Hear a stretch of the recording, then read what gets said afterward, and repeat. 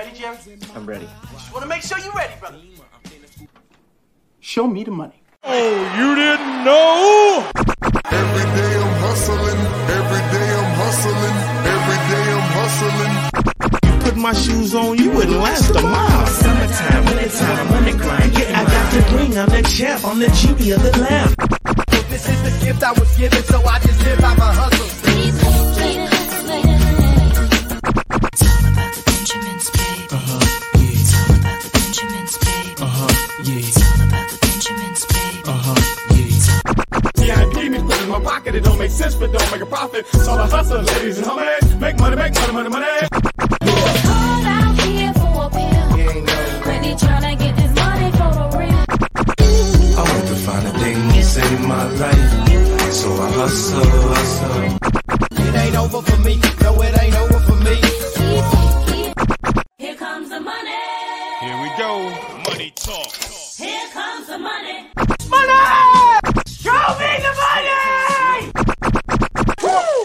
Okay, let's go smoke that joint. What up, Fantasy Football Hustler back at you with another Hustler interview. We're also going to be breaking down a bunch of rookie running backs. Sorry about the confusion on the time. I know that there's a bunch of people in here right now. Thanks for sticking with us. Before I get started and bring out our special guest, I want to remind everybody, make sure you subscribe, make sure you hit the like button, hit the bell, get the notifications. If you're not watching this on YouTube, make sure you go over there, smash the subscribe button. Just go do it now. Get it out of the way. Watch on YouTube. If your guys are looking to get in any kind of fantasy football dynasty league, make sure you go get signed up on my Patreon. Go search fantasyfootballhustler.com. It'll get you to all my links. Go follow me everywhere on all platforms, social media, and all podcasts. Now, without further ado, let's bring him out here. Schmitty, someone who has been creating fantasy football content for longer than most of you guys have been playing fantasy football. So I'm super excited to hear about his come up. Let's welcome him in like the 420 crew always does. What's up, man?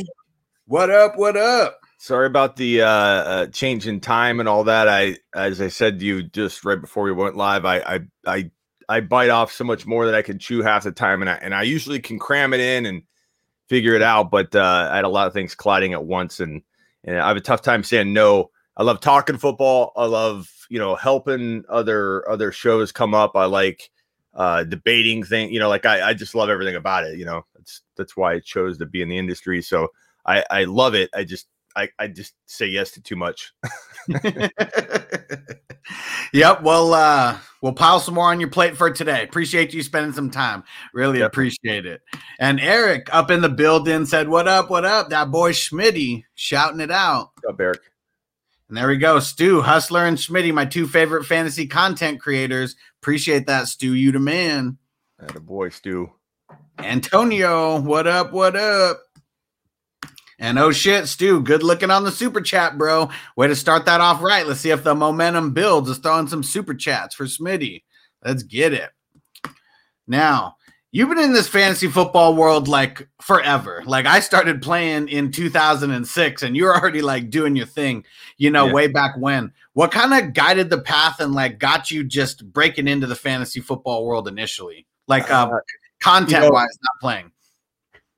Content-wise? Okay, so yeah, I've been playing since, 90s, we're talking like 93, 92 before a lot of people watching were even born or they're in diapers. I started playing fantasy before I even really loved the NFL. So I have a unique kind of, I think, advantage of not really having that homer type mentality with any team, even though I'm in Arizona and I love the Cardinals and I root for the Cardinals. But, I started getting to know fantasy as I got to know the NFL. But I want to say about 2002, 2003, I just got tired of not seeing any content out there in March, April, May, and there weren't any calculators or tools. And I'm an innovative guy, in my genetics. So an entrepreneur at heart, in my blood. It's what my family does. They've always done that. I knew I wanted to do something innovative and creative.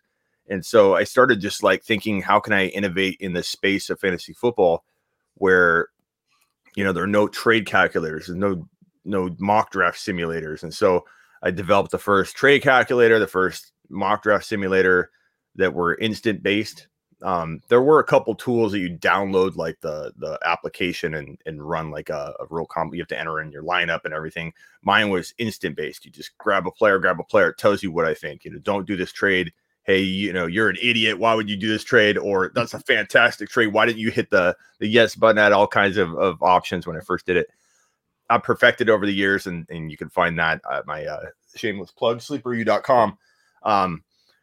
But that's the genesis of like how it all came together. Is I just got tired of talking with even my buddies and being like, hey, let's do our draft early this year, because there wasn't really dynasty back then either. Yeah. And they're like, do the draft early. People could get hurt. Like, why do you want to do football, or why do you even want to talk football here in March? And I just had this desire to have a year-round perspective. And so that was, 2003. Then I started going on CBS Sports Radio. It was then NBC Sports Radio, dropping bold predictions, started landing those, and it just kind of steamrolled into a product that currently now is sleeperu.com. And, I've been doing it ever since. And then recently, the last 2 years, I got into video doing the fantasy football show. So 2 different product lines, essentially, but, doing the same thing, just in written form and in video and audio. Nice. Hell yeah. Antonio, thanks for the super chat. You the man, bro. And I like that you saw an issue and you wanted to fix it right away. That's one thing that I am all about.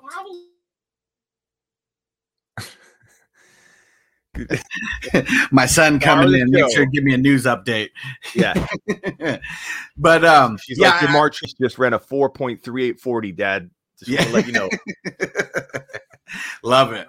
I like how you identified a problem, and instead of being someone who just bitched about it, like literally created your own lane. And that's dope. There's a lot of things right now that we're still missing in fantasy football. Like right now, I mean, I'm super heavy into IDP, and that was one of the reasons I wanted to start creating content in 2020 was just try to make my lane a little bit in IDP, bring something a little bit more to the forefront.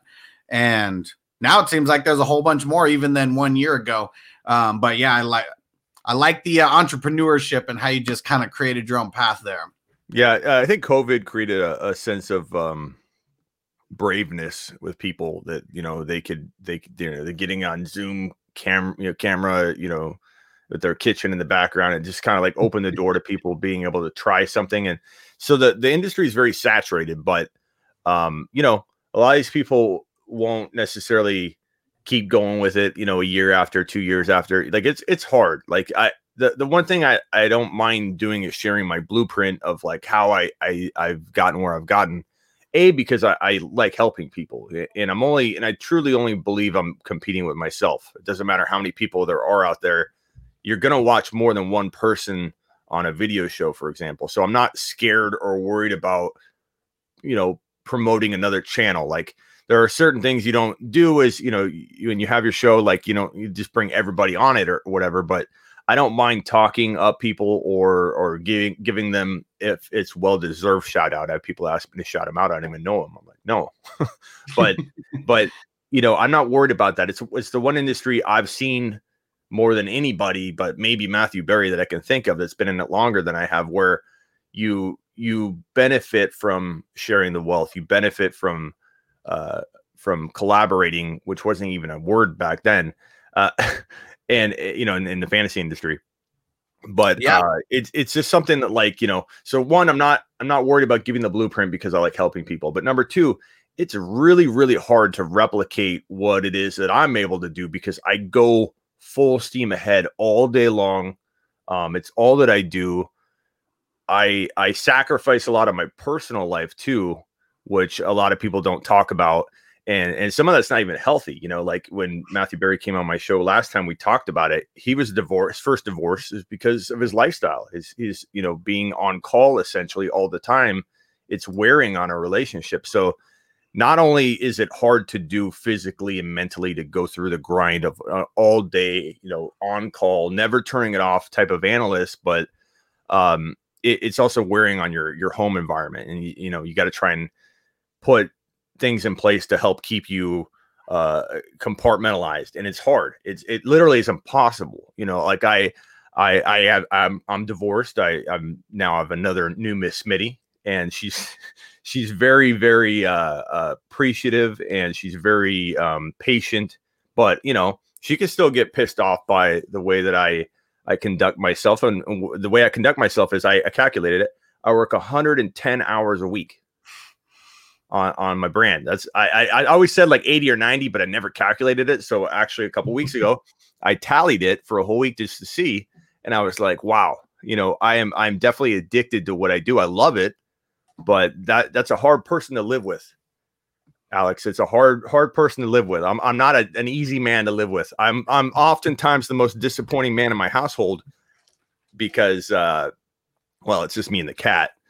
I'm surrounded by women, but my two daughters and Miss Smitty, you know, I've got to figure out a better way every year to, like, you know, dedicate more time to them, because I'm literally just constantly doing this, you know, breaking news, doing lives, doing interviews, doing everything. And just, you know, it's a nonstop thing. So it's hard. If anybody wants to do it full time, my advice to them is to just keep building up your side hustle. Don't focus on that. And when it gets there, if it gets there, you'll know. Yeah, for sure. Great advice.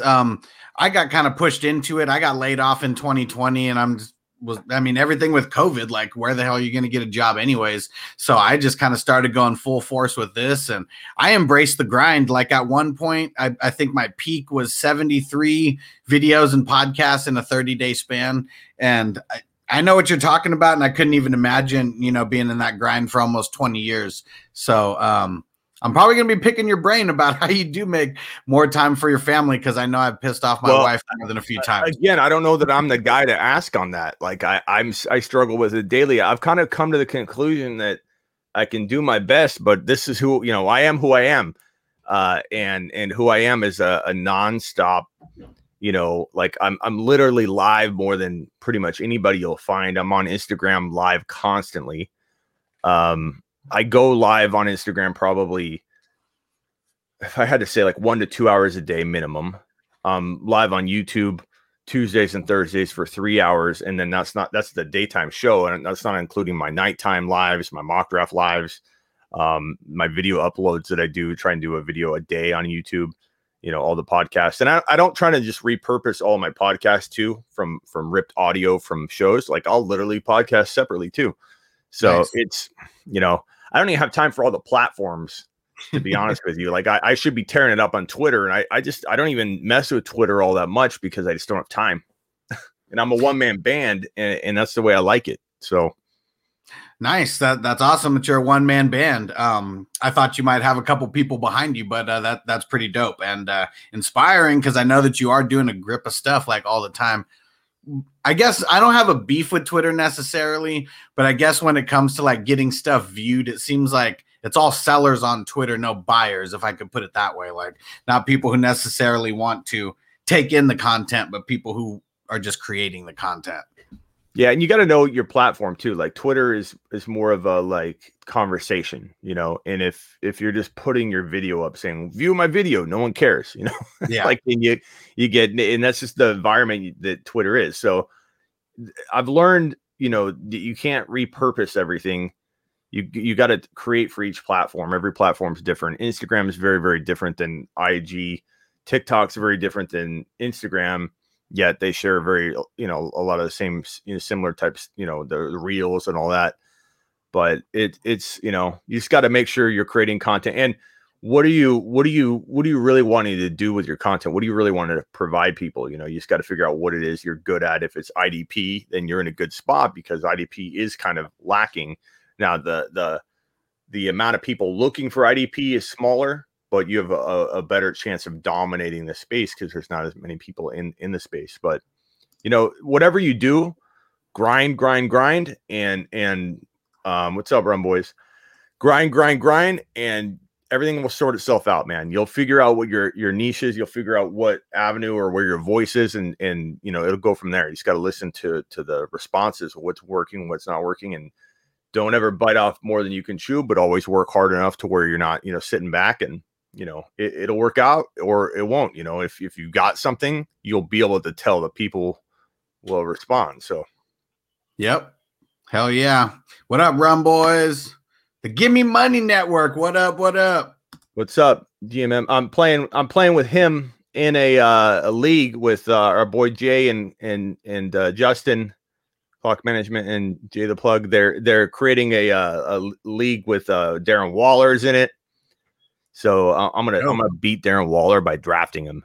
That's fucking dope. Hell yeah! Can't let him draft himself. Fuck that. Hugh Jackson's in it. There's a lot of crazy T-Pain's in it. Hell yeah.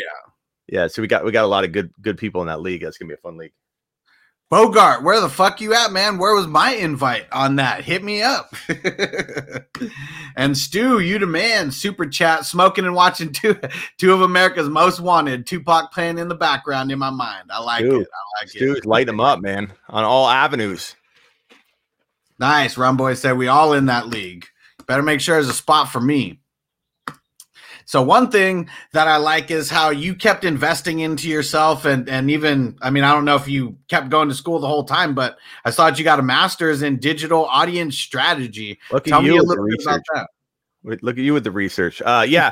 So, I got a bachelor's a long time ago in psychology, and I use that in a lot of what I do. I have a psychology series on my channel where I talk about the psychology behind fantasy football, the order of questioning, like so many different awesome topics from my psychology days that I bring into fantasy football. Like, for example, if you've got 3 running backs, let's say you have Christian McCaffrey, Josh Jacobs, who I don't want, let's say, and that's true. And then let's say you have Clyde Edwards-Helaire, and I'm coming to you and I want to get Clyde.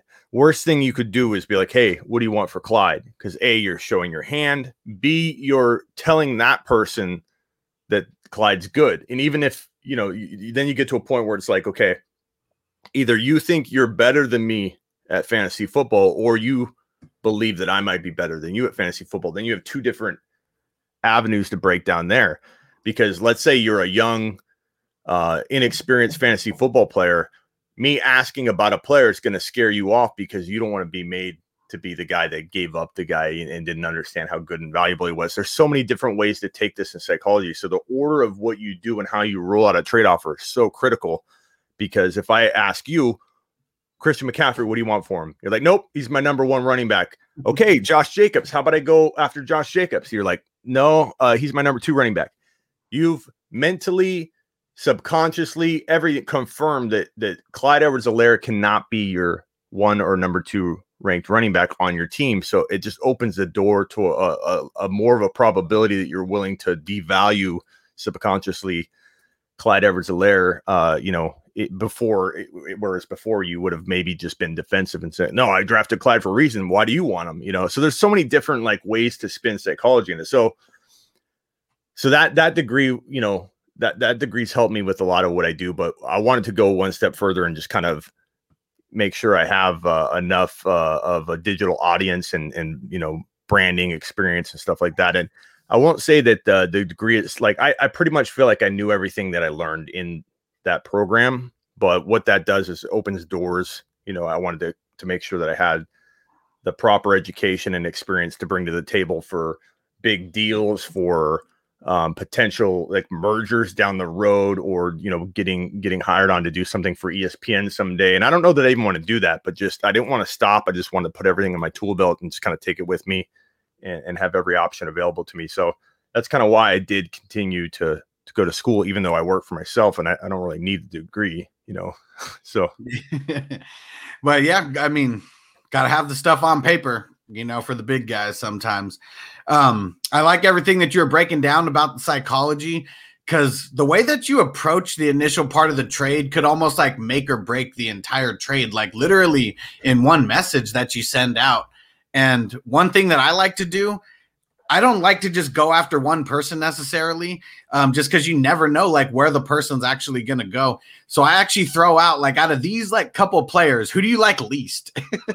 Yeah. And I just to them, because And sometimes the person that they like least is the person that I like most. And so it just works out a little bit. You got to figure out what's in the other person's head. That's for sure. You got to know their needs too. Nothing worse than somebody offering you a trade where you literally are like, getting offered a quarterback and you don't need a quarterback. You're like, dude, are you even looking at my roster? Then you just don't like believe anything the person says or believe they're coming at it from any kind of like honest perspective. So you just got to make sure you know what the other owner needs. But like you said, asking what they want to do sometimes is better than telling them what you want to do. And you just got to make sure you don't play your hand out right in front of them, and just kind of take it slow and figure out what it is. You can get someone to confirm, like I said, through that sequence of no's that a certain player is really low in their mind. Like I've said no to all these players ahead of Clyde. And then the trick is like, so if I pretend that I don't even know you have Clyde and I'm like, okay, so you won't give me Jacobs. You won't give me Christian McCaffrey. Well, what other running backs do you have? And you're like, Clyde Edwards-Helaire. You right there are opening the door subconsciously to being capable of trading them because you're offering them, like you're offering up the name. And then you start getting defensive because you're like, hey, why don't you want Clyde?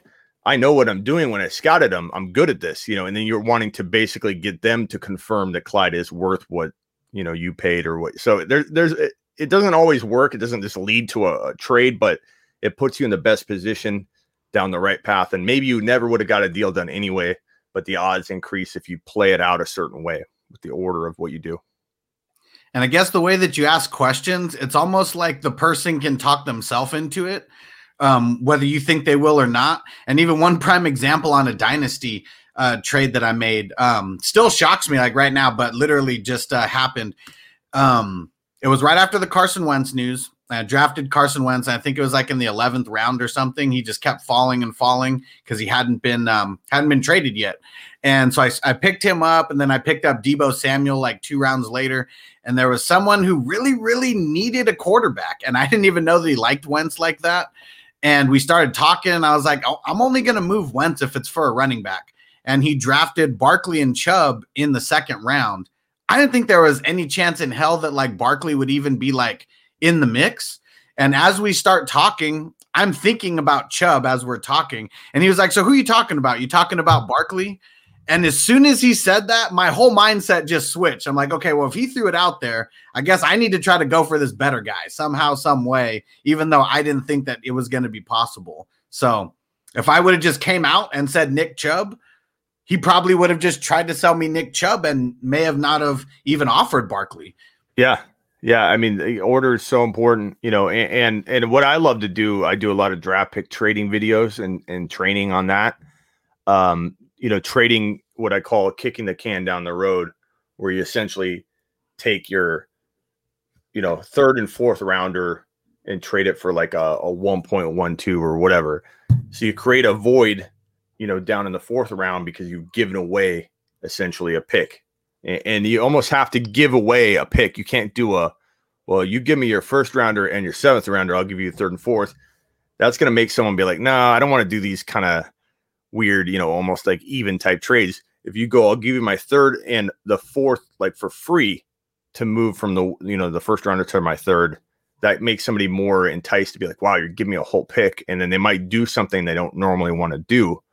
Then at that point, what's to say? Smitty has a real degree in psychology. That's why the counselor hates him. So probably true. But so you trade your 3rd and your 4th for a 1st, right?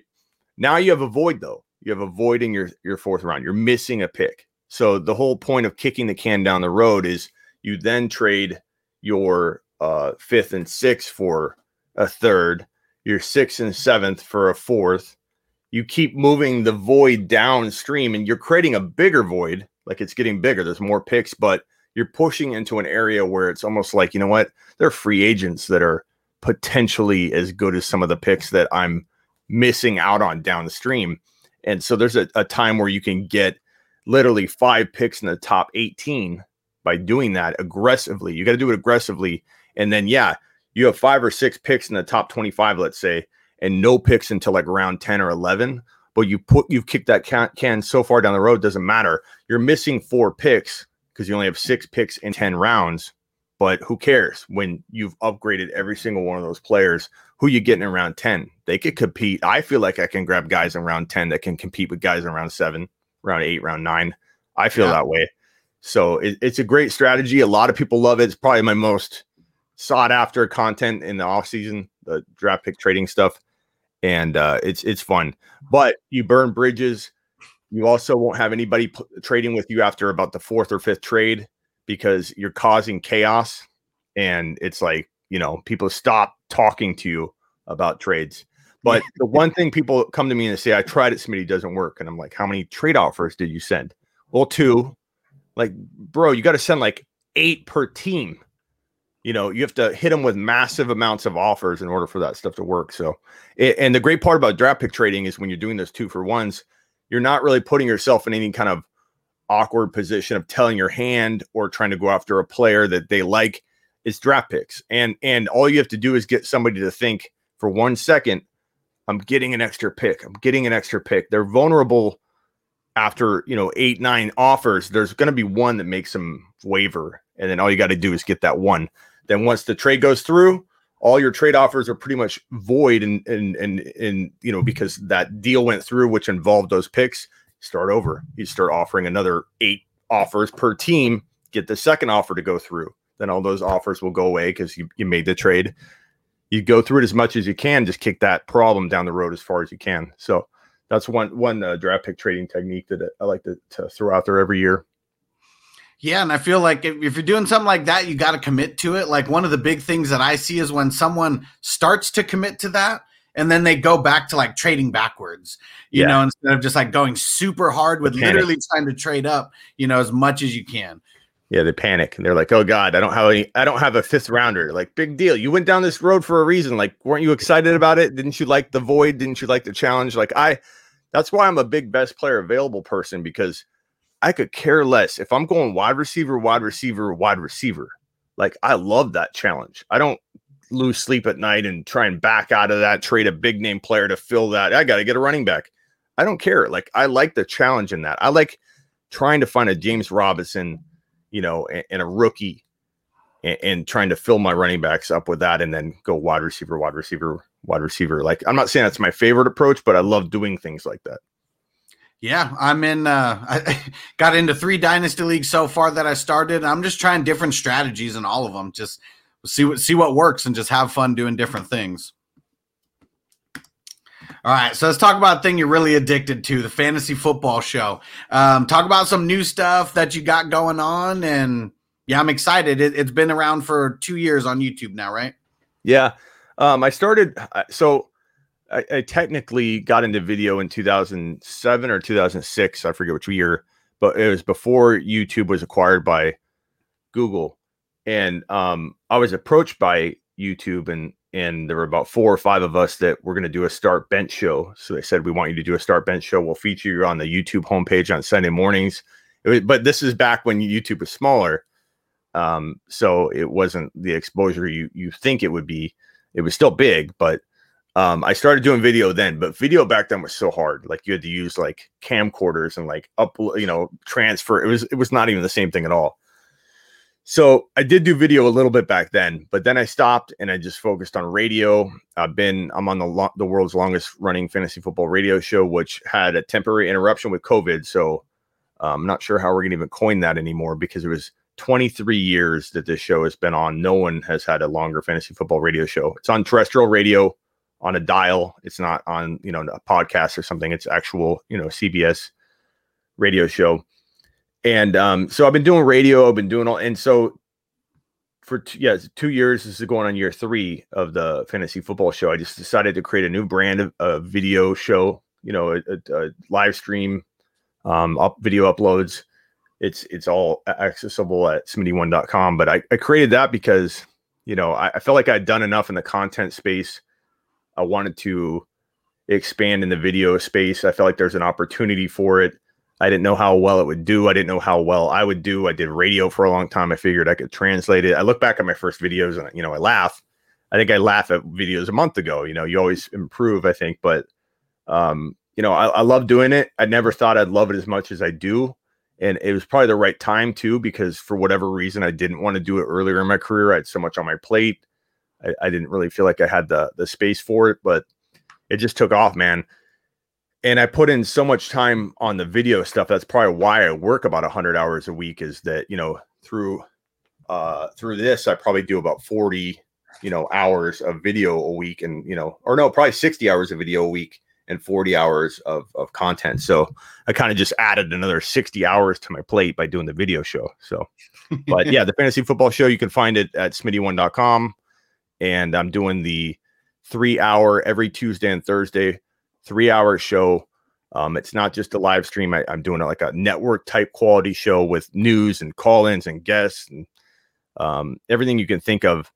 It's not just like reading the chat like I do it now. Like this live stream, this is awesome, and I do these live streams too. But this is like, I wanted to do something completely different. I built a different part of my studio so that it didn't get used unless it was during the show, so people could tell the difference and had a different feel to it. So real excited about that though, because I think that's going to be a big difference maker for my channel. And it's every Tuesday and Thursday for 3 hours a day. Sweet. Well, if you ever need any guests on, let me know. I'm all about it. Yeah, I will be at some point trying to get more people on. So once I get in a rhythm, I've got some regulars already, but you know, we've got like a couple interns that even come on. It's good stuff. It's fun. Nice. Kind of pick on them. Nice. All right. Before we get into Smitty's rookie running back list, let me just remind everybody again, make sure you go subscribe Fantasy Football Hustler on YouTube, on every podcast that's out there. Just go to fantasyfootballhustler.com and you will get to everywhere that you can find me on the internet. Made it nice and easy for you guys. All right. Okay. So I usually go from last to first. We're going to switch it up, and we're going to just start at number 1 with Travis Etienne. And I haven't seen anybody have him number 1. I mean, it's mostly just Najee. Explain why you got Etienne number 1. He looks the part to me. I get Najee Harris is a good prospect. I feel like he could be a Marshawn Lynch type player, which is no knock on him at all. That's a 7 to 12 overall player every single year. I just feel like Etienne has maybe a little more risk, but probably higher ceiling to get above that kind of value. So you are paying a higher price. You're taking on a little bit more risk, especially if you're drafting now and we don't know the landing spots. You know, I feel like both running backs are going to fall to good locations, but Najee Harris is probably a little bit safer to be a full-time running back. But I just don't see a world where Etienne he's going to go high. I think he could both could potentially go in the first round, but even if one goes in the first round, the other one's going to most likely get drafted high enough that the draft capital is too steep a price for a team that doesn't need the player to invest in the player. As you get into like the Chuba Hubbard range, which Chuba Hubbard's arguably my favorite running back of this draft class. He has that Alvin Kamara potential. But I feel like he has it's a tougher thing to imagine him falling into the right spot where a team knows exactly how to use him, like Alvin Kamara. And Alvin Kamara, I had in my top 5 bowl predictions of the year. He came out as a rookie, and I'll be honest, I got a little bit lucky that the Saints did use him like I'd hoped they'd use him. But I saw exactly what he produced. I saw that unfolding, and I see a similar talent and ability in Chuba Hubbard, but you know, this time around, you know, we got to make sure if we're going to start investing, you know, high draft capital from a fantasy perspective, that he is in a spot like Kamara was in, because Kamara was used brilliantly and still is. And a lot of teams wouldn't use Kamara the way that the Saints used him. They would have just said, okay, this is a third down back. We're not going to give him all the work. We're not going to build our offense or structure things around him. Same thing with Antonio Gibson. Here comes in a running back that never really played running back. He's a Swiss Army knife type wide receiver. That does not work in the NFL. It doesn't. He's an outlier. The Washington football team, I always have to correct myself. the Washington football team knows how to use him, and they use him to perfection. And so situation's king. Situation can make Javonte Williams the number 1 overall rookie in everyone's, rookie draft just by landing in the right situation. If he goes to the Steelers and Najee Harris goes to some kind of somewhat cloudy situation, and ETN goes to a cloudy, Javonte Williams is the number 1 running back. Like, these running backs are also good, but none of them are like locked to be the next Barkley. I think the true value, what makes this draft class, and I truly believe this, one of those draft classes that could be the best draft class that we've seen in a long time and ever will for a long time, is the wide receivers, Kyle Pitts, and the quarterbacks. The running backs are good. Landing spot could make them great, but they don't have that like Barkley feel. Yeah, Barkley, Zeke, guys like that, they're going in top 4, top 5. Yeah, we'll see if any of these guys actually go in the first round. And shout out to Robbie Rum, boys. Yep, you do have ETN number 1 also. And it's just, I don't know what I like going against the grain a little bit. And I just think that Najee he's been a little bit extra hyped by everyone. And I don't know, just looking at his tape and everything, like, he's great, but I don't know. It's not as special as everybody's making him out to be. Yeah, he's a little slower than you'd think, and not that he can't work on that or get better or improve. Like, obviously he can, but ETN just fits the bill, man. He fits the. I know he's a little bit. He's like 205, 210 pounds. I'm not sure what he weighed in exactly. I think he's like 205, 210, but that's fine. That's perfect. He doesn't have to be 220.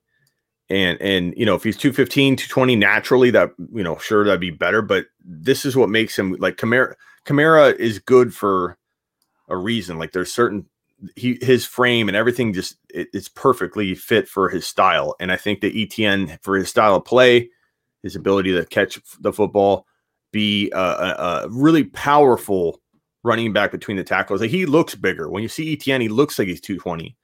And sometimes the way a person's built can offset any kind of like actual number, like I use with, and I still believe in Clyde Edwards-Helaire. But Clyde, I don't care if he's smaller. I don't care if people say he's not super fast. He's very quick. His quickness left to right is unmatched in the NFL. Like, he's the quickest player in the NFL from left to right already. But he's not, as fast as some running backs when he's unleashed. But his skill set, the way he's built like a bowling ball. The way ETN's built is perfect for his style of play. And if in the right spot, if ETN goes to, you could say Miami, but Miami, the Steelers, the Jets, there's a couple places he could go. And if Wilson is in New York, I like whatever running. I like either Harris or ETN in New York, because I think New York turns it around really quickly with Salah. They've got a lot of good things, I think, on the horizon, because it all starts with the quarterback. The reason the Jets struggle every single year, and the reason they're a black hole for every fantasy football player that's on that roster, is because of the quarterback position. And if they get Wilson, they have what I consider to be a top 5, top 6 quarterback of the future, and that's gonna turn everything around. Just like the Buffalo Bills, quick turnaround all around Josh Allen. And I think we're going to see that with Wilson. If they draft Wilson, if they trade out of that pick, which is possible, I don't know how much control Salah really has. Maybe the organization punts their future on this one. But if they take Wilson or Lawrence won't fall. But something crazy happens. You never know. Wilson will turn this franchise around. And I hope that one of these running backs is paired there. Yeah. And give me money, says, I feel bad for any running back that's behind that Steelers line. Yeah, we shall see. Before we move on to the next guy here, Eric says, are they going to use CEH more next season? I have to think so. Yeah, Watkins, vacated targets. If anybody watched Clyde Edwards-Helaire run the football last year, especially on those series of goal line runs where he got stuffed, it wasn't his fault. Like, the dude is impossible to tackle one-on-one. And it was a combination of bad play calling. He is a goal line back. I don't care what anybody tells me, because he failed under certain circumstances last year at the goal line.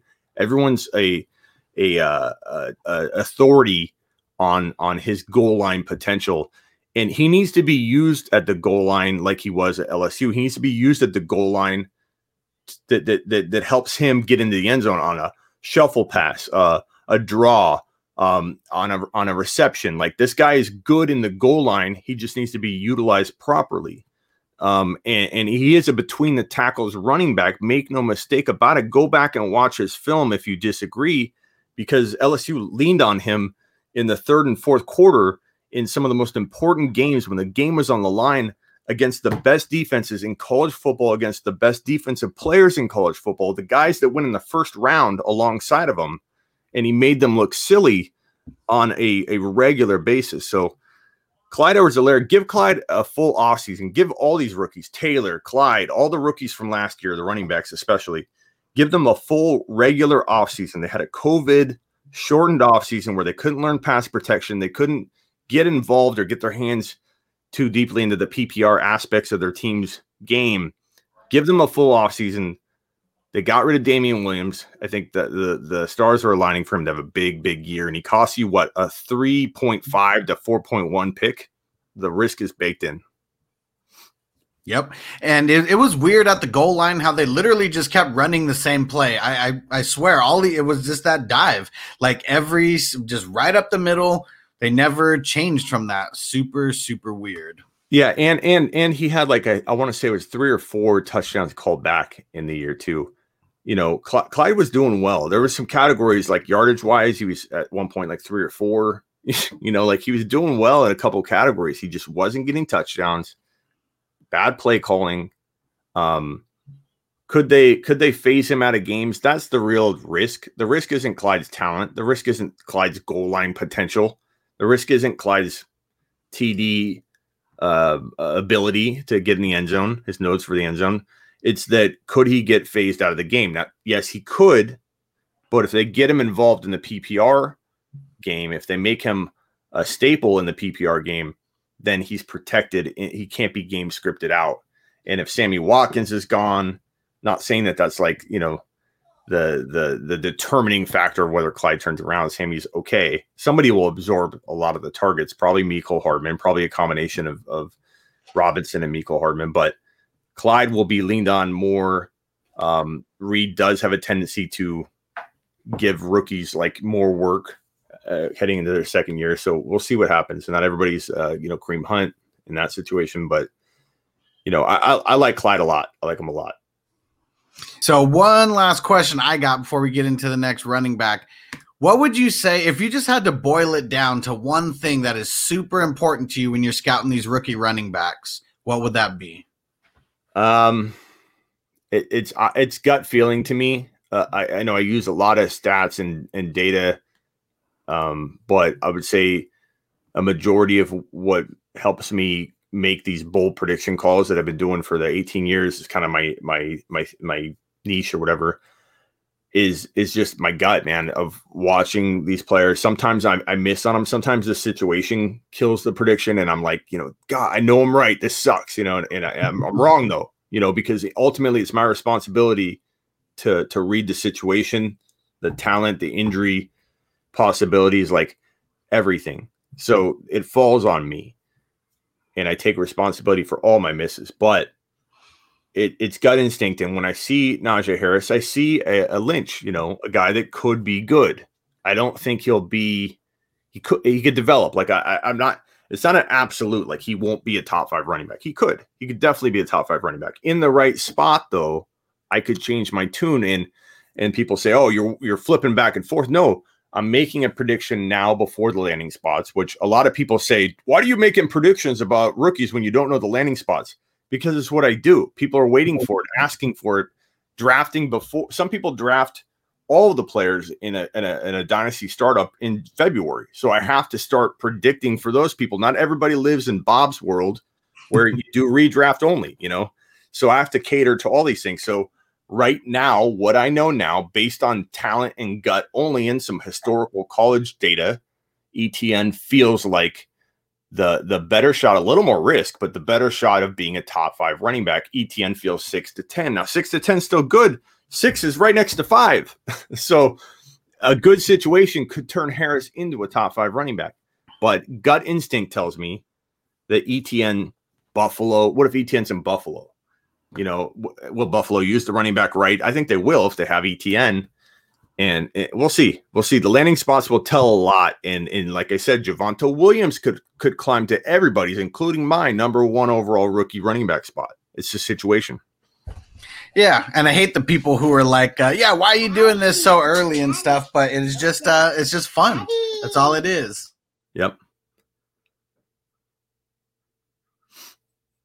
Another combine update. Yep. Got to always bring in the news and make sure that I'm always updated. But yeah, I hate the people who are just like, oh, why are you guys drafting so early? All this stuff can happen. It's just because it's fun and we want to talk football. Like, what's wrong with that? Yeah. All right. So Najee, do you think he's going to be more of a Derrick Henry-ish guy who, I'm just using the comp because he's freaking huge and went to Alabama, a guy who doesn't really get too much work in the pass game? Like, is he going to be like a one-trick pony between the – obviously landing spot makes a difference, but I'm just want to get your thought about that. Is he going to be just an in-between the tackles guy, or you think he's someone who can handle getting receptions? Yeah, he can. I mean, he can catch. He'll do fine as a PPR guy. I think all these running backs now, they're like when you think about 5 years ago, 6 years ago, there was a big difference between PPR and non-PPR. And when you're especially looking at the running backs, now it's like even with Henry, he doesn't fall too far in a PPR only because he gets so much volume in TDs. Now, Derrick Henry's a whole nother topic. He's kind of, I think, riskier than people think heading into 2021, given the 2,000-yard season and what that does to the body. He's a different person, so you gotta factor that in and realize he's a beast. He's a monster, but a lot of weight hitting the ground over and over, and all this work between the tackles. Sometimes it happens like that, and a lot of it has to do with that 2,000-yard season. Historically, making a running back not bring even close to the same numbers that following year. But I think Harris is going to be. I think he's going to be good, but again, it comes down to situation. If he lands with a team that's going to throw the football to him, look at Clyde. He landed on a team where we thought he was going to get the football more than any rookie, and he didn't. So. It's tough to know. What if he lands on a team that doesn't have a good quarterback? If I like Harris in Miami for the long term, but I don't like Tua. I don't believe in Tua, and I don't know that's going to be a great PPR situation in year 1 for Harris. So there's so many factors at play. I think ETN's more built to be a PPR guy right away and be more protected if he gets in the right spot. But Javonte Williams, is a guy that I think gets overlooked a lot when he could be the number 1 in the right spot if he went to Pittsburgh or, again, Miami's going to be good long-term and pretty decent short-term, but there's just some opportunities elsewhere that give that PPR perspective, Yeah, for sure. And then let's just jump right into Javonte because, everyone's heard about Najee. Someone who is being a little bit overlooked, a bigger workhorse guy. Plays for North Carolina, though. So is that one of the reasons why he's being pushed farther down the boards? On who? On which one? On Javonte. I don't know why people are pushing Javonte down. I think he could be a climber really quick. Like if you remember, Jonathan Taylor climbed boards fast. He wasn't everyone's number 1 running back, and then all of a sudden he was, and it was really quick. And it was like, everybody was real excited. Then Clyde landed in KC, and then KC, he turned into everybody's number 1. But, Javonte Williams has an opportunity to climb real fast. We'll see. And it's just, it's just one of those things where these receivers like Jamar Chase and Devonta Smith, Kyle Pitts at tight end, the 2 quarterbacks, they're going to be good regardless, no matter what. It's the running backs. There will be 1 or 2 really, really good, like potentially 2 top 12 running backs and 1 top 6 to 10, at least top 6 to 10 running back from this draft class. But we don't know the answer until the landing spots. It's just kind of one of those years. There just isn't. They're all very, very good. Like Chuba Hubbard. I keep going back to Chuba Hubbard. He could be the best running back in this draft class if he lands in the right spot. If Chuba Hubbard lands in a place where they're going to use him like Washington uses Gibson, they understand Gibson, they feed Gibson, they give him the opportunities on the ground through the air, touchdown opportunities, then Chuba could be the number one. Like it's just that crazy. Carter could be, a top 2 running back if he's in the right spot. What if Chuba Hubbard goes to Arizona? That's a place I see Chuba Hubbard maybe sliding to, and he could either not get used right there or he could be a monster. It's tough to know, but I like him in a place where he can climb and be the top running back. I'd rather Chuba be in maybe a little bit more cloudy situation that he can take advantage of and create his own destiny if the offense is built good enough to use him. Like I want him to go somewhere where the offense could support his play once he gets the shot. I don't want him to go to a place where there's an opening, but they don't have the offensive support to make him into a Kamara. Yeah, and Chuba, I mean, he's someone who I'm super interested in because I don't follow, I don't watch as much college as I should, but Chuba, I know in 2019, freaking almost 2,100 yards, 21 touchdowns, balled the fuck out. But during this COVID, ridden 2020, he didn't play as much. And did he get hurt or did he opt out? He got hurt and then he opted out to save himself and be healthy for the NFL. So a lot of people are going to, look at his stat line and not realize he opted out a part of it. And I think it, him doing that, it didn't help his draft status. But I think with Chuba Hubbard, like Kamara, it's just going to come down to one team's got to buy into him. One team has to draft him and say, we know the talent's there. We're not going off of, one stat, one year of where he supposedly did bad. Like he still looked good at times. And I think, you got to look at 2019 if you're going to evaluate Chuba Hubbard and to understand his potential, because I don't think any talent dropped off. I'm not worried about an injury.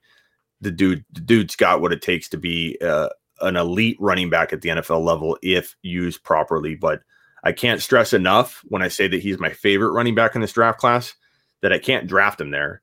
I certainly know the risks, and it's a 50-50 chance at best that a team drafts him like Washington, not Washington drafting him, but like a team like Washington that understands what they have, instead of saying, oh, we got a guy that we like on third down. Like that's not gonna make him into a star. He needs to go somewhere someone goes, it could be Alvin Kamara. And then that's when he's gonna have an opportunity. Hell yeah. These coaches need to get a little, we're seeing now a little bit more than ever that they are starting to adapt things for players specifically instead of just trying to run their playbook, the exact way that they wrote it. So yeah, hopefully Chuba does go to a good spot because I really want to see him get out there after a shitty 2020 season. All right, so you're 5 and 6, and you just got him at both at number 5. You got Michael Carter and Trey Sermon. Let's talk about Michael Carter first. Where do you think where do you think he could end up, and why do you got him in your top 5? He's a beast from Ohio State for sure. Yeah, I mean, he's just, I hate to say the same thing over and over, because it matters if a team buys into him. Like we know ETN's going to find a starting job. We know that Najee Harris is finding a starting job. Past Javonte Williams, the top 3 running backs, we don't know. Trey Sermon could land in a really cloudy situation, or he could land in Pittsburgh, where he could be the lone starter or something. So Sermon is one of those guys that I feel like is very undervalued. Even my own mind, like when I'm talking about him, I'm telling you, I'm undervaluing him. Like he's got a lot of power. He's got that power and size and ability to just run people over and I think get better. He can get better at other aspects of his game that might be, maybe lesser in the reason why people overlook him. But if he's in the right spot, I like him a lot. If a team, drafts him to back up another, the thing about the running backs is 10 years ago, 4 running backs would go in the top 40, Yeah. And now one goes in the top 30, maybe. That's, some years you won't have anybody go in the first round at a running back. But if 1 or 2 go in the top 40, 45, the draft capital and the investment, the cost of investing is so low that a team like the Panthers could draft Sermon because he could fall to a place where it's a no-brainer. and they don't like the other options on the board. And when a player is your number one on your board and you're in the third round, fourth round, whatever, you don't care if you are drafting a running back at that point. So he could go to a place like that, and that's my fear. But Sermon in a potential starting role, I like a lot. Same thing with Carter. Carter had, what did he have last year? 1,245 rushing yards. Led the nation in carries of 15 yards or more. So he's a big play potential guy. I like Carter a lot. And the same thing though, and he's a little bit smaller. Size-wise, he's not much smaller than ETN, but he's shorter. So, I don't know how teams are going to view Carter as a full-time guy. Like it always sucks when you like a guy like Chuba Hubbard or you like a guy like Carter, and then you see a team come out and say, yeah, they could be a good third down back or something. And you're like, oh my God, they're just going to ruin this player's value.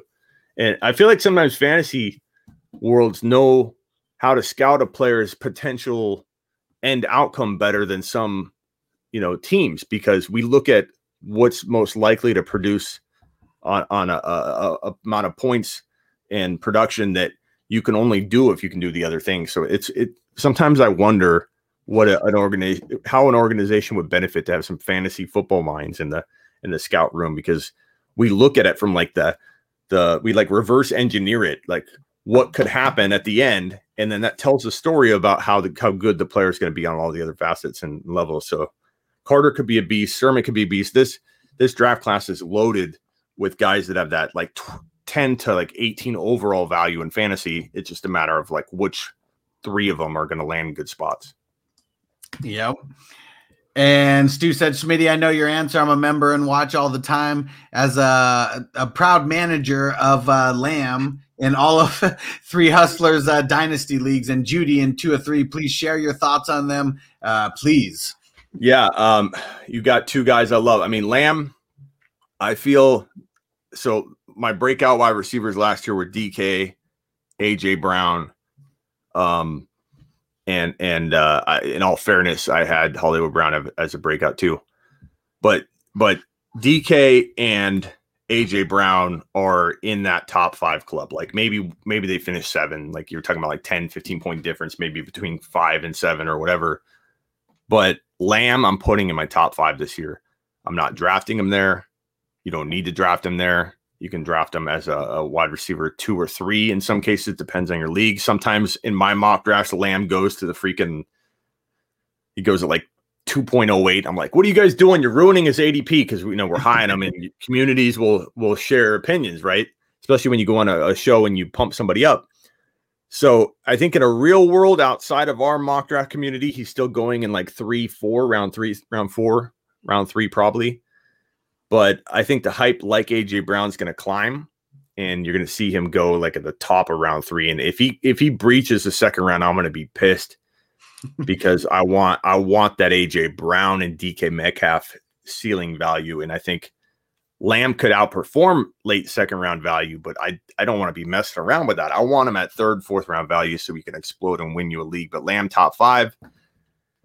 Judy needs a quarterback. Mark my words, if Denver maneuvers into a good quarterback situation, everyone's going to pretend they love Judy as a top 10 to 12 wide receiver. The dude's got to catch the football. I get that. He's working on some things. Nobody's perfect coming out.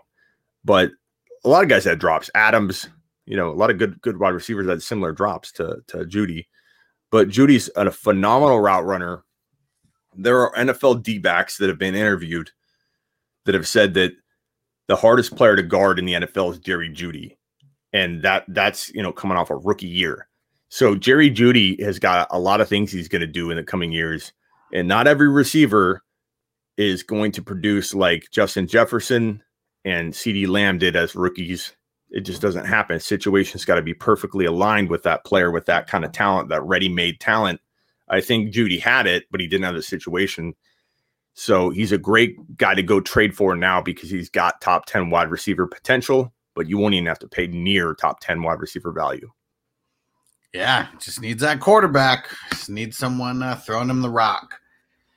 All right, Trey Sermon. So he was the one from Ohio State. I said Michael Carter and Ohio State. But yeah, Trey Sermon's the one who went to Ohio State. And I've seen him a little bit higher on people's boards compared to like Michael Carter. You got him like right back to back. Another big guy, over 6 feet, 215 pounds, big bruising back.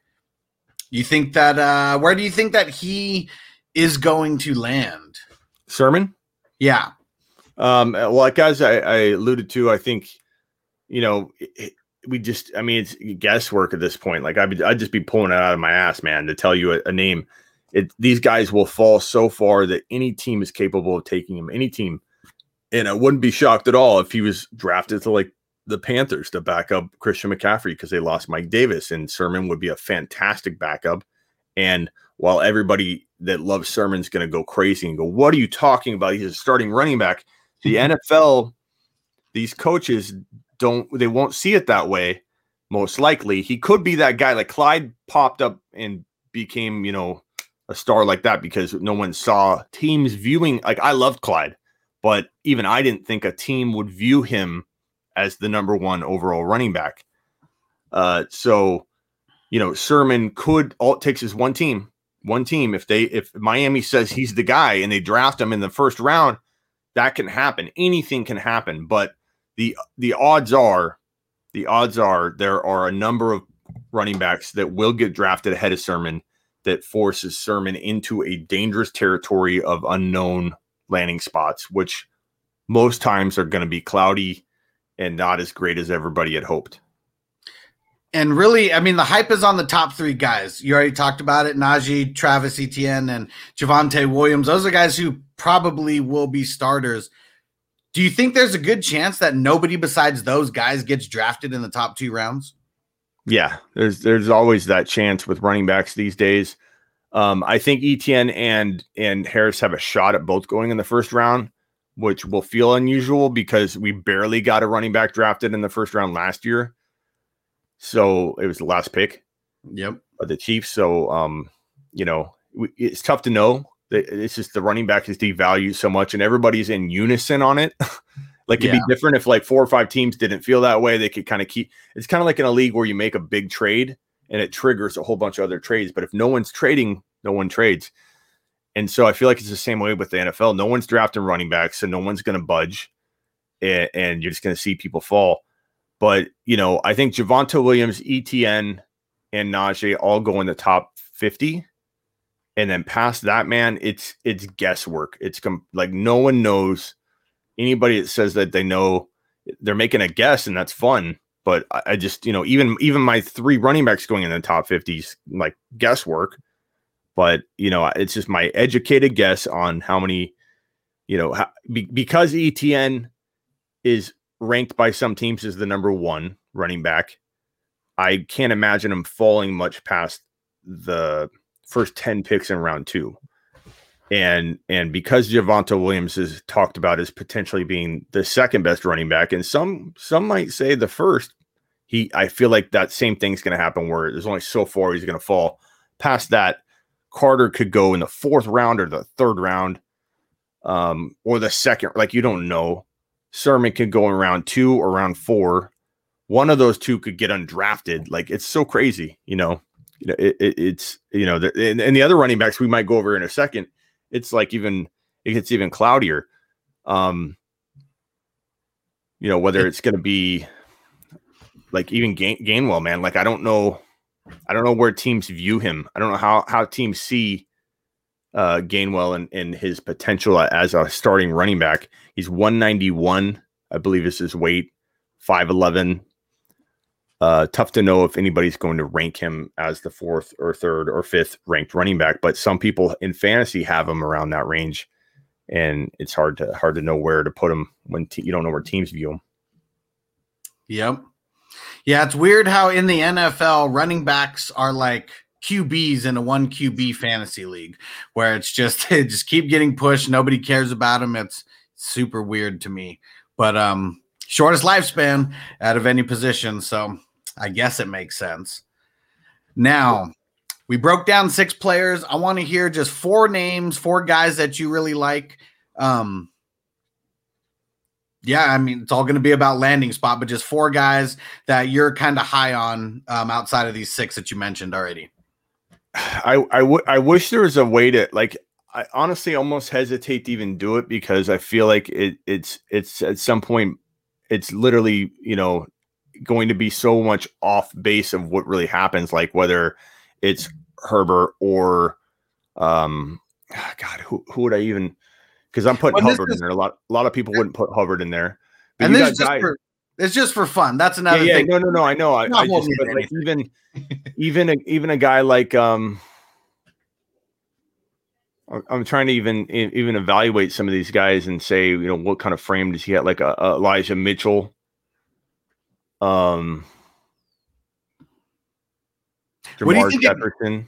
What do you think of Gainwell? So yeah, and I mentioned him. Gainwell, I wonder if he's going to be big enough, because I don't know that I see him holding up. I don't view him like an Alvin Kamara necessarily, and at 191, it's hard to envision a team investing in him to be their full-time guy. He shared the backfield with Antonio Gibson, I think. Mm-hmm. And so there's a lot of buzz around him lately, and I've seen him go in like the top 3 or 4 in some rookie only mock drafts and some people hyping him up pretty big. But it's pretty hard. He's more of like a scat back. I don't know that I'd feel, and that's how I feel about a lot of these other running backs. I feel like none of them are going to really land. You never know. None of them are probably going to land in a really ideal spot. But Gainwell in the right situation, I suppose, could be decent. Like if he landed behind, like, let's say a guy that had no backup like Barkley, or landed in a situation like in Carolina, let's say, to back up Christian McCaffrey, and they need another, that would be an ideal spot for any one of these guys. But Gainwell is probably going to be, I'd say, the consensus next guy up from after the guys that we've listed. And some people have him above Hubbard. When I say Chuba Hubbard is one of my favorite running backs in this draft class, or my favorite running back, not necessarily my number 1 ranked running back, because again, I don't know that he's going to be believed in. Most people have Gainwell ahead of Chuba Hubbard, and I get a lot of pushback on the Chuba Hubbard ranking. Yeah, I've been seeing that too, and I guess it just depends on who you ask. Because Gainwell, I mean, I like him. I like seeing everything that I saw on tape, but yeah, like you said, scat back, and if you get that label, that's a dirty word. It's almost like game manager for a QB. It's like you're going to be just a piece. You'll never get too much put on you. And I'm curious to see where he goes for sure. I'm trying to think of like the next guy up that I would like at the running back position, and it's like it's just so hard to even differentiate some of these guys after Gainwell. If we're talking, I mean, Jamar Jefferson's probably the next guy up, I would say. Okay. If I had to guess, and let me pull up some of his stats too, because he's probably not a guy a lot of people even know about, or even see it mock drafted high at all. But he's 5'10", 217. So the thing I like about him, if we're going to go that deep, is that he has the frame that you typically want to see out of a starting running back at the NFL level, because he's above 215. He's not like 6'2", but he's not 5'8", so he's like about 5'10", 5'11". A lot of people are kind of hyped about him in very quiet circles. He's not a very, widely known and widely talked about player, but I think he's young. Let's see, what were some of the highlights on him that I had? Jefferson, right, 143 yards per game, career highs per attempt 6.5. 133 carries and 858 rushing yards during weeks 10 through 16 of the college season, his entire 2020 season. Solid prospect. I think Elijah Mitchell, similar frame, 215, 5'10", 215. So these would be like my 2 guys that I think could climb or could land as backups to running backs that maybe are injury prone and find their way into a lineup and be like a potential James Robinson. Like, I'm not calling either James Robinson, but potential out of nowhere, because no one's going to have high expectations with their landing spots. I really don't think either one, anybody past like Hubbard and Sermon and maybe Gainwell. Gainwell's probably in this category too, where people have any expectation of them. In deep dynasty, they'll draft them. But yeah, that's I guess about where I would stop and say, like, it's after Mitchell and after Jefferson, Hubbard. That puts us at about 10, right? Yeah. We have covered Mitchell, Jefferson, Carter, and Sermon, and then on up is Hubbard and my other guys. Yeah, then it starts getting pretty far down in the weeds, and I'm excited to hear the way that you broke them down. I've been seeing a bunch of lists all over the place, so I've only been into Dynasty since last year, 2020, because of COVID. Honestly, that was the reason why I got heavy into Dynasty. So I'm just having a fun time picking people's brains here in the process, hearing the why behind the ranks are out there. So I appreciate you spending some time.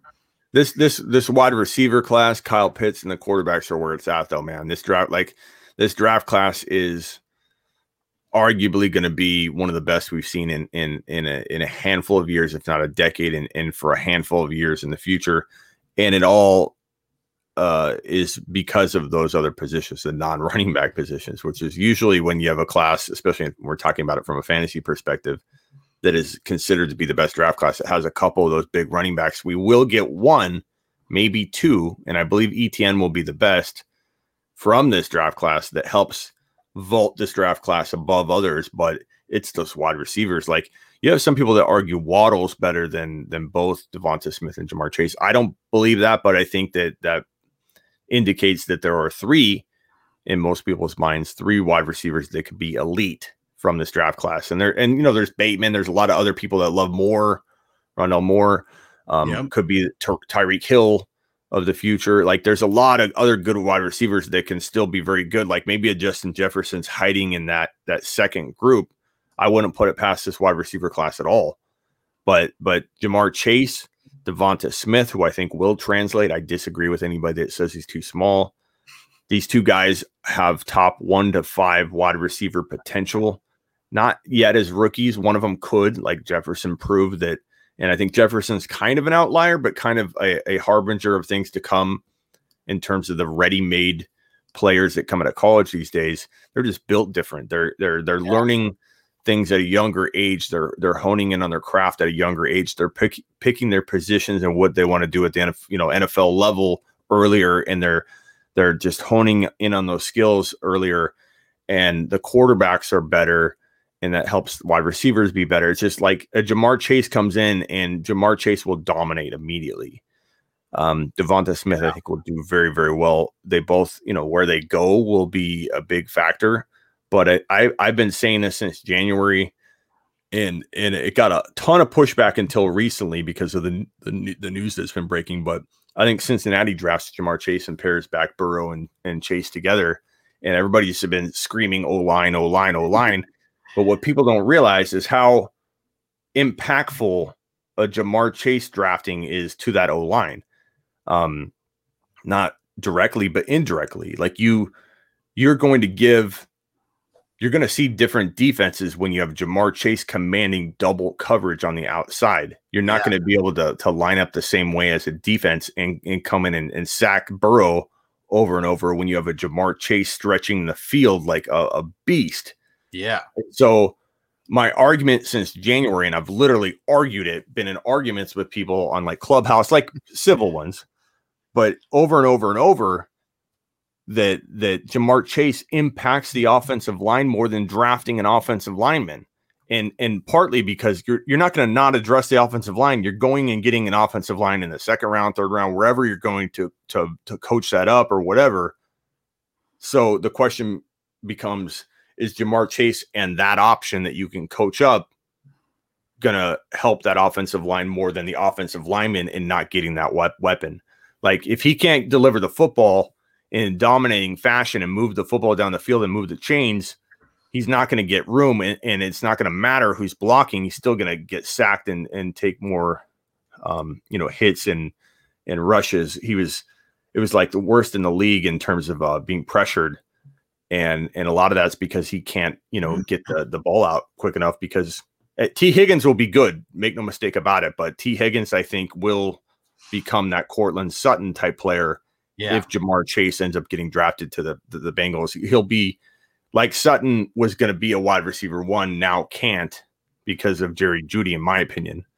I think the same thing will kind of happen to Higgins. Now, if the Bengals draft an offensive lineman, T. Higgins does have a place in the lower end of the wide receiver ones potentially in 2021. So I think T. Higgins will develop. Yeah, I can agree with that. What up, Justin? It's going down. I feel like with the Bengals, just where they are, it's not like they're going to get Sewell. And I feel like, are you going to like jump up for an offensive lineman to get someone there and like overpay for someone, or pull the trigger on someone like Jamar Chase, who literally who's already played with Burrow and they both like killed it. So I can get behind that. That's someone who's worth jumping for. I feel like generational. He's generational. Like, oh, for sure. You could take the lineman. You can use the position of need argument, and I'm not saying it's awful or that it's a dumb approach, but by far, the most impacting player to that offense to help the offensive line to keep Burrow not only upright, but moving the football down the field and into the end zone is the ultimate goal. And Jamar Chase does that with the other options that they can, coach up or draft into for the offensive line. You're not just stuck not getting an offensive lineman. You have a draft that you're partaking in.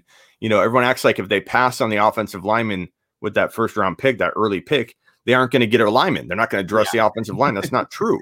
Like it's kind of like just saying, like when you're drafting a quarterback early or something, that argument, like you're not drafting a running back or wide receiver eventually. You got to compare apples to apples.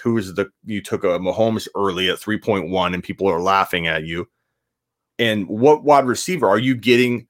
My argument last year was you're getting a DK or an AJ Brown with Mahomes, and everyone's going to be like, oh yeah, well, I got this wide receiver in the second round. Well, I believe in DK and AJ Brown.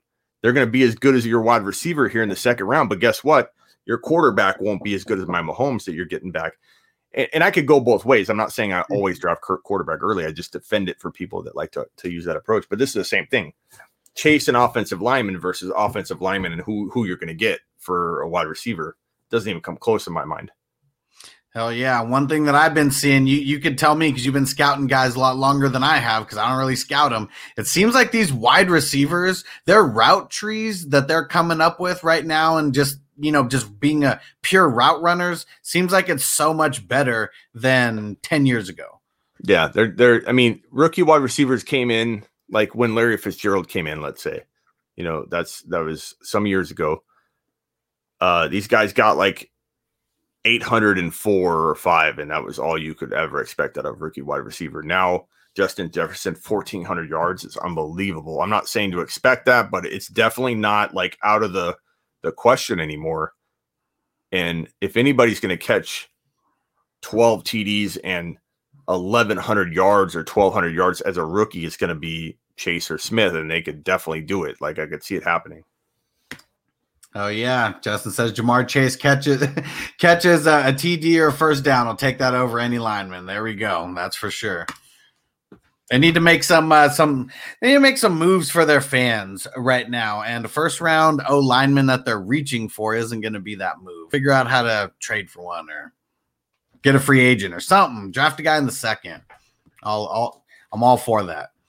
Yeah, and Lawrence and Wilson are another topic, man. Like I just see these guys head and shoulders above the rest. I'm not saying that Lance or Fields couldn't be Justin Herbert like, or I'm sorry, no, I mean Jalen Hurts like Justin Herbert and Burrow are kind of like the Wilson and Lawrence, of this class. I think they might be better. The Jalen Hurts equates to the Fields or Lance, in my opinion, and that's still good. Like Hurts has a potential. I'm not saying anybody should expect it, but he has the potential to be a 6 to 10 fantasy quarterback with the running and everything. So Fields and Lance could get there, but that's still another level below where Wilson and Lawrence are, in my opinion. Like I did a poll on my Twitter, and I haven't looked at it lately. but the first 2 hours into it had like, about 100 votes or something. And it was Burrow and Herbert in a Dynasty 2 QB Dynasty startup, Burrow and Herbert, or Lawrence and Wilson. And I thought Burrow and Herbert would win, but it was like 92% of the 100 votes in that first hour or two. And I was Crazy. like, wow, like that's, to me, that's a little shocking because I thought there'd be some people, especially with dynasty hats on, that are like, no, I really, really like where Wilson and Lawrence are landing. I really like their potential long-term. I think both could be top. The problem is we're running out of top 5 spots because there's so many good quarterbacks. That's why I say that the difference between 5 and 7 might be like 15, 20 points. So we really have like 7 quarterbacks fighting for these top 5 spots. Yeah. But, both could be top 5 quarterbacks, in my opinion. I really, really believe that about Wilson and Lawrence. Lawrence is the real deal. Dude's got flow and just a presence about him that feels Peyton Manning like. I think Wilson has a touch of a couple different quarterback comparisons, but feels a little Mahomes like with his ability to kind of magically move around and make things happen and just get things done. Like he's just kind of like a magician, and he looks so young, and that makes him look small for whatever reason. The dude's 6'2" or 6'3". Like he's not a small guy. He just looks like it because he looks like he's like 18 years old, So, I thought he looked like he was 15. I think you're giving him and that makes him look smaller, You just can't, the face he has, you can't picture that being a 6'2" or 6'3" person. So, I've seen comments where like, no, he looks too small. He's not small at all. He's 6'2", 6'3". He's fine. Just got that baby face. Yeah. There we go. Give me money. I'm excited for any running back to land with Arizona or Atlanta, especially with now they got Arthur Smith and is going to enforce the run one way or another. Yeah, Arizona is interesting because they, they're still getting a feel for how they want to deploy that offense in general. Drake, they could have used a whole hell of a lot more in the passing game and didn't, and I don't know why. I don't know if it had to do with Kyler or if it had to do with the offseason or whatever. So if they drafted Chuba Hubbard, I'm halfway really excited and halfway worried that we're going to see some kind of weird, fantasy split like we saw with Drake and Edmonds didn't really eat into Drake's value. It was that it was like Clyde. There's a lot of weird circumstances and almost like unfair to the fantasy owner, unfair unfoldings of how things shaped out and flow of game and weird lack of PPR work mixed with very productive rushing and touchdown production, making for an average performance. It's like, Drake was frustrating because he felt like he was doing.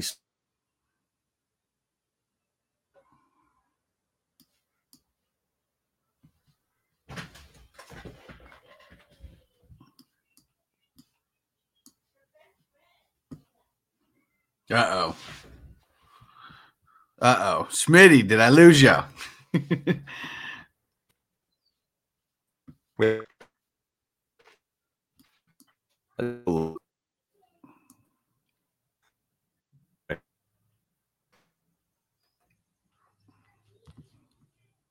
Fuck. I think we'll see.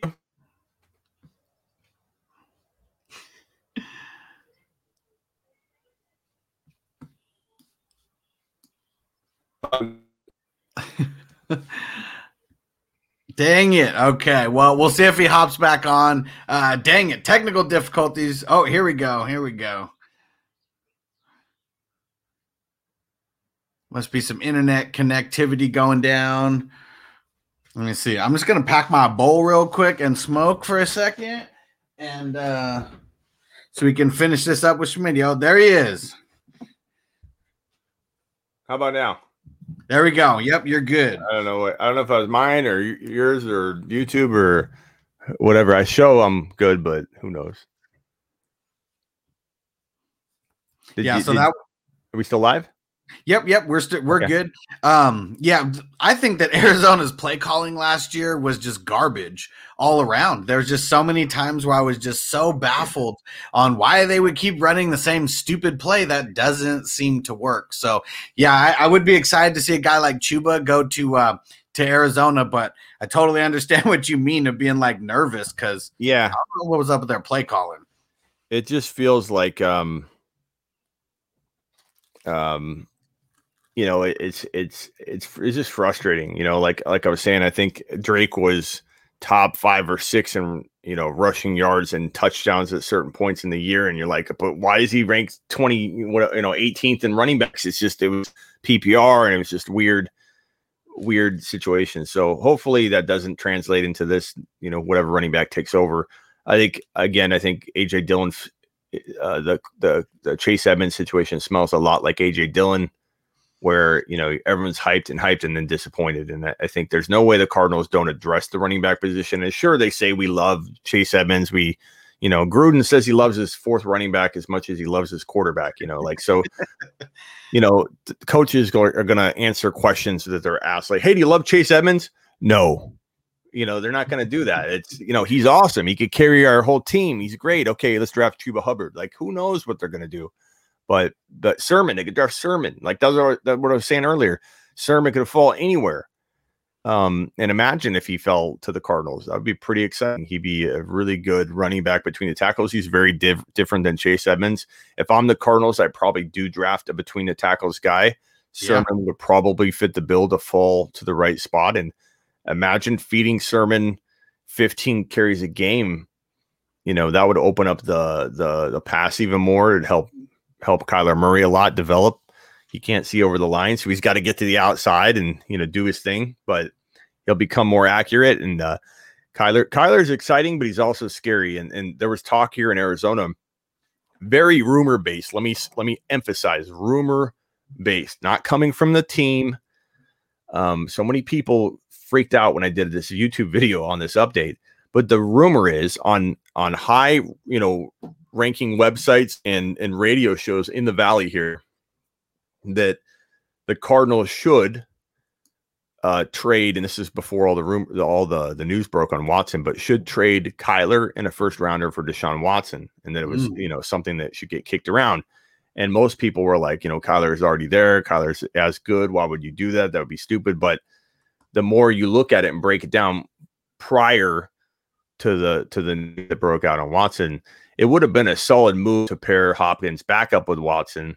They're already familiar. Watson's just on a different level right now. Not that Kyler can't get there, but you know, watching Kyler, he has a tough time staying in the pocket. He has a tough time making certain throws and a tough time being clutch in certain situations. But I think he can develop, and a Sermon would definitely help the offense a lot. Yeah, I'm curious to see what Arizona does, because they have a lot of potential. They definitely didn't live up to it.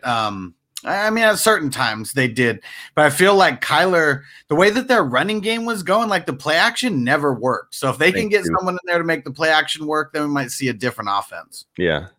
Thanks, Stu. Thanks, Stu, for the super chat. Appreciate you. All right. Well, Smitty, I appreciate you spending your time. I'll let you go. I won't keep you too much longer, but I appreciate you breaking down all these rookies. Appreciate you sharing the come up. And I appreciate your attitude of only competing with yourself, because initially, you know, everybody was competition to me in 2020. That was my mindset. And then I've totally switched from that, realizing that there's a lot of people in this industry who do it for fun, who don't even care about trying to turn it into a business or anything. And now I'm of that mindset. I'm in my own lane. I want to network with as many people as possible, but the only competition is myself. So I appreciate you saying that earlier. And not to like try and put put a damper on the pipe dream too, because you can definitely get there. Anybody can get there. I mean, you could go. I mean, it depends on the platform, but like, for example, you could go on. Not that TikTok pays the bills, believe it or not. People are so I think misguided on like what person looks like they're full time, or what person's like. Just because you have 100,000 followers on IG doesn't mean you're making any money. You have to know what you're doing on all other different levels and have different things, products and stuff like that. So. A lot of people think that they see someone with 20K on IG, they're like, oh my God, they must do this for a living. It's like not even close. Like, you know, it's a different thing than people think, a different monster to be bringing in revenue and doing it full time. But not to put a damper on the potential, but not very, very few people in the industry are doing this on a full time basis. Very few. And so, you know, people put up a facade about it too, you know, like, oh, I do this full time, and they don't. It's good to be honest and be yourself during your journey too, because people like that. Like a lot of your followers in here probably appreciate that you're on the up and coming, radar versus pretending you're, already there. It gives off a different feel, and there's a personality that you have that's different with your mindset now and your honesty about it versus if you just came out and pretended fronting, I do this full. It changes everything about you. So honesty, people knowing your journey, knowing your story is a good thing. Like even I'm still a very, very small fish in a big pond in the video world. Like I'm not even close to big time in many ways on that front. So like, my I don't fake that with my followers either. And they love that they're a part of something from the ground up, and they know that it's going to get big and we're going to do huge things and they're going to be a part of it from day one. And so, it's a cool thing. And there's nothing wrong with being honest about it, but work really hard. Don't focus so much on everybody, and understand that the sliver that you need to slice off of the big pie is, the pie is huge. There's enough to go around. All you got to do is get a little piece of it and you're going to be fine. It's just takes time, hard work, and falling into a niche that works for you, finding your own voice. And if it's going to work, like I said, it's going to work. Your worst case scenario is you have this awesome side hustle that probably still brings in good income, and you enjoy it and you have a passion about it. And that's like your worst case scenario, so just think of it that way. Like there's nothing you can lose. Just be you and see what happens. Yep. And he's speaking to everybody else, because even for someone like me, I am full-time. Full-time money isn't coming in, but I'm a hustler, and we're going to figure out how to make all this work, and that is going down. And Eric, thanks for reminding me, promote your Patreon more, jack up those subscribers, go get signed up, fantasyfootballhustler.com. Patreon is the top link. That's all I do is interact with the fantasy community, do these videos. I'm really appreciating everybody who's been around. Will, appreciate you for being here. Give me money. Appreciate you, bro. Stu, appreciate you. All right, Smitty. I'm sure everybody here already knows where to find you, but please feel free to plug anything you want. Yeah. So I don't know if I can change cameras here real quick. Let me see if I can.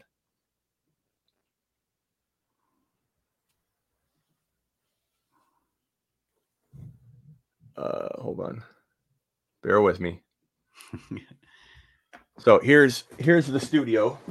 Nice. And this is where the show is going to be. So Tuesdays and Thursdays. I don't know if you can still hear me. Let me switch. You're good. Let me switch mics real quick. And you're good. I can hear you if you can hear me. Now you can hear me good, right? Yep. So we're not live, but we're in the spot where we'll be live Tuesdays and Thursdays here on the fantasyfootballshow.com. That's where they can find me, or go to smitty1.com. But every Tuesday and Thursday, 4 p.m., 7 p.m. Eastern. And it's just, man, it's a blast. Like I did my first show on Tuesday, yesterday, and it flew by, and it's just going to get better and better, man. So this is where I'll be. You'll see me right here in the command center. Appreciate you having me on. Hell yeah, man. Appreciate you spending your time, and appreciate the hustle that you're talking about here, because that's all I do. That's why the Fantasy Football Hustler is my name. Out of all these goofy ass names that I was thinking about initially, the Hustler fits me, and that's all I'm going to do is keep hustling. Well, keep doing it, bro. And yeah, I'll well, you're on Instagram? Yep. Okay. I'll look you up on I mean, we DM'd on Instagram, but your show, or is that your actual handle for your show? I'm sorry, I gotta look into that. Check out your Instagram content more. I'm so busy, man. I don't know. Sometimes I don't know if I'm getting DM'd from like a personal account or whatever, but I got to look at your hustle. I found you we talked on Clubhouse, right? Yep. That's where we started talking. Okay. Yeah. I'm on Clubhouse a lot too. And I've been putting in more time on that. I've been putting a lot of time on that. And that's kind of a fun little platform to grow on and help people. And I think we're talking about like how to build your channel and build all that, right? Yeah. So that's a really good place to do that. So you'll find me over there too, and maybe we can help some other people that are starting out, because you have good insight on, because you're freshly there, building this thing up, and so you have as much insight as anybody to talk about it, because you're proof that you're on your way. This is what you decided to do. This is what you've learned as you've rolled into your first year. This is your first full year. Did you do half of a year last year? First full year of content. Yeah. So I got August was when I started doing more videos and stuff and started getting full force just right as the season started. As far as like giving advice and stuff, I started a fantasy football advice group on Facebook like 6 years ago, and there's like almost 19,000 people in there. So it was mostly just text and, answer and start and sit questions, just through social media, and then now kind of spawned into this. How is that still? Because Facebook is just like falling flat. Like, is there engagement in there still, or how is that group? Fuck yeah, man. I mean, I know that a lot of groups on Facebook, like just fantasy groups in general, they die as soon as the season's over. We're a bigger group. I make sure to keep doing things to keep it active. So there's a lot of Tom Brady posts and stuff that happens because everybody fucking loves talking about Tom Brady. And I like poking the bear a little bit, just calling him the greatest game manager of all time. And so little things like that just kind of keep it going. And the Facebook group for like my live streams, when I do question and answer live streams, that was the biggest contributor to me growing on YouTube, because I would do the live streams in there and I would just keep telling everybody, go subscribe on YouTube while you're listening to this. Yeah. Well, hit me up and maybe we'll do something. Maybe we'll do some kind of like test run, one-off little sideshow in the Facebook world or something like that in that community. That might be a fun little thing to try out.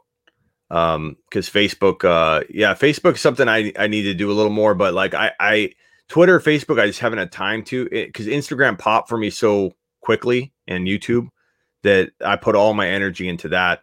And so, Instagram, how many followers you got on Instagram? I think like 800. So Instagram's like my smallest platform. Yeah, it's hard. It's, I can definitely DM you and share some insight on how to grow on there. But it's, don't feel like if one platform, if one works for you better than the other, I'm not saying don't ignore another one, but like if you've got one that's working, you only got so much time, you're going to dilute something. So, keep grinding with what works, but I'll reach out to you and we'll try and do something on Facebook, because I need to get on Facebook, and that may be a fun thing for our communities to maybe we come up with some little tiny once a week little show or something. Yeah, for sure. And even right now we're streaming into Facebook on a couple different pages on Facebook into the group. We're streaming on YouTube and Twitter and Twitch. So yeah, I make sure to stream into everywhere that I can to get as many eyeballs. Yeah. What about the Sports Me app? Have you heard about that yet? Yeah, they've reached out to me a couple times, and I let me switch here because I feel weird talking to you from so far away. I just it comes down to the time that I have, man. Because like I literally like I have Chick-fil-A that's sitting out in the kitchen that I brought home that I haven't even eaten yet. Like it's like. That's how my life is. Like I have no extra time at all to even figure out how to attack another platform I'm not like die hard on. I know TikTok is a good platform for organic growth, but it also isn't something that like it's the same environment. Like I don't know if you ever, are you on TikTok? Yeah. And it's like, you what? Not too active. Yeah, because I mean, like you post something, like I'll post something like AJ Brown top 5 wide receiver, and I'll be like, "You idiot! It's Amari Cooper, moron!" And it's like it's just a bunch of like keyboard tough guys that I think TikTok will eventually become the Instagram. So like building on it's a smart thing, because when it does transition over to being a valuable place to advertise or funnel people into your product, you'll have a good foothold, because I'll wait, Instagram, I don't need to post a picture, that's dumb. Instagram after a certain point turned into a video platform, turned into a great place, stories, everything, to be a full-blown, like show on.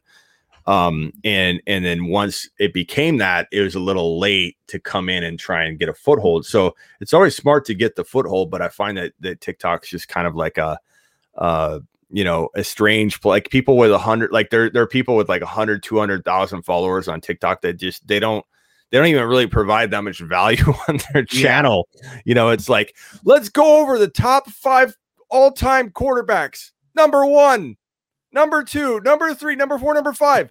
And that's it. Like, there's no value at all. There's like, you know, you didn't get anything from it. They get all these people that say, shout me out, shout me out, shout me out. Like, TikTok's just like a wild west, man. And it doesn't, there's no sense, rhyme, or reason to anything. And I think people equate, you know, they just want 20,000 followers or 50,000 somewhere. They don't care where it is. TikTok, Instagram. Well, let me tell you, it's important. It's important where you have them. It's important where you have them. Having, 10,000 YouTube followers is like equivalent to having like 100 or 200K Instagram followers. Like, there's a big difference between those different subsets of people. Having 100K TikTok followers would feel good. Like, you know, you'd have some clout or some like a nice thing to show off. Like, I got 100,000 TikTok followers, but what are you getting out of them? You know, like, eventually it will be a good thing to have. Like, once TikTok transforms into an older crowd, and it is every day, but right now it's a lot, it's a lot of, you know, screaming and yelling at you. It feels a little bit like the Reddit forums. You know, if you post something on Reddit, have you ever posted a video on Reddit? Like, hey, watch my video. No, I have like, not. You idiot. What are you doing in here? It's like, you know, there's certain places that are, you know, not, you know, I've grown my brand on Instagram. I've grown my brand on YouTube. And I think that's where people go wrong, is they just try and show up and just start forcing their brand on people, like in the Instagram world or whatever. So you got to like cultivate it within that community. You got to understand the community. And TikTok, maybe it is yelling. Maybe I just go in there and go, what are you looking at? You know, and then I blow up. And it's like, I got a bunch of people yell at me. I yell at them. Fantastic little 100K family. I don't know. But, you know, some of my most, like, to give you an example, my most views on TikTok, I think I have a video that has like 300,000 views or something on TikTok. And it's of me dropping an iPad. And the iPad was already broken. So I don't know if you remember my Todd Gurley video where I smashed it with a hammer. So it's that iPad. It's already smashed. So I turn it upside down and I go, let me show you guys how to use both Oh, and I drop the iPad and it smashes. It's got 300 or something thousand views. And every single comment is, it was already broken. I saw it. He's lying. And it's like, that's what generated all the views. Are those valuable views? Are those people loving? Do they want to buy my product? Do they want to follow me and listen to all my podcasts? Where's this guy at? I got to listen to him on an audio pod. Like, it's such a different, you know, like, what are you getting out of those views? Yeah. Maybe ad dollars. Sure. So that could be the thing. And once you get to that point, and it takes a little while to get to that point where you have to have so many views, you have to have so many, there's certain criteria. And then you get into the TikTok creator fund. And then once you get a certain amount of views, you get paid like that way. Yeah. So, you know, there is an advantage to it, but you got to put in a lot of time for that too. And are you taking away from something else? So you just got to kind of weigh it all out, man. Do what you can. You're doing the right things, and all, you know, be available if you ever have any questions, and we'll jump into some clubhouse rooms and talk about brand building and stuff like that. Hell yeah, that's what I'm all about. I'm all about the business side of things too, especially right now, because that regular season grind is real. I embraced it last year. Yeah, and there's burnout too. You gotta be careful, you know, because you definitely are gonna face that if you're not smart about it. It's natural. I've burned out several times, you know, where I thought, oh my God, I did a couple 24-hour live streams, and those aren't healthy. I might want to add. Because you know, you get through that and you're like, oh my God, I'm never going live again. You know, I did 2 of those. I had the flu during one of them, and it was not good. It was not good. Nor was it as productive as like a normal 2-hour live stream. So, sometimes more isn't better. I realized that during some of my question and answer live streams. Some of them lasted like up to 5 hours. I'm like, damn, I should have just stopped 2 hours ago and then just did another one tomorrow or something. Or you gotta know when to quit on it. But hey man, I'm gonna go grab that Chick-fil-A, pop it in the microwave and chow that down before it's already dinner time. Appreciate you having me on, and we'll hook up. I'm serious. We can maybe do something in a Facebook group somewhere, some kind of like internal show. If I know I already said I don't have a lot of time, but we could figure something out. Like, even if it's a quick 10-minute thing, it'd be pretty cool. All right, man. Hell yeah. All right. I'll see you later. And everybody, thanks for hanging out. Got another show tomorrow and got a bunch of cool shows coming next week. So if you're not subscribed, make sure you hit the subscribe button. Go follow on all podcasts. Peace out, everybody. Later, guys. Later, GMM. Later, Stu.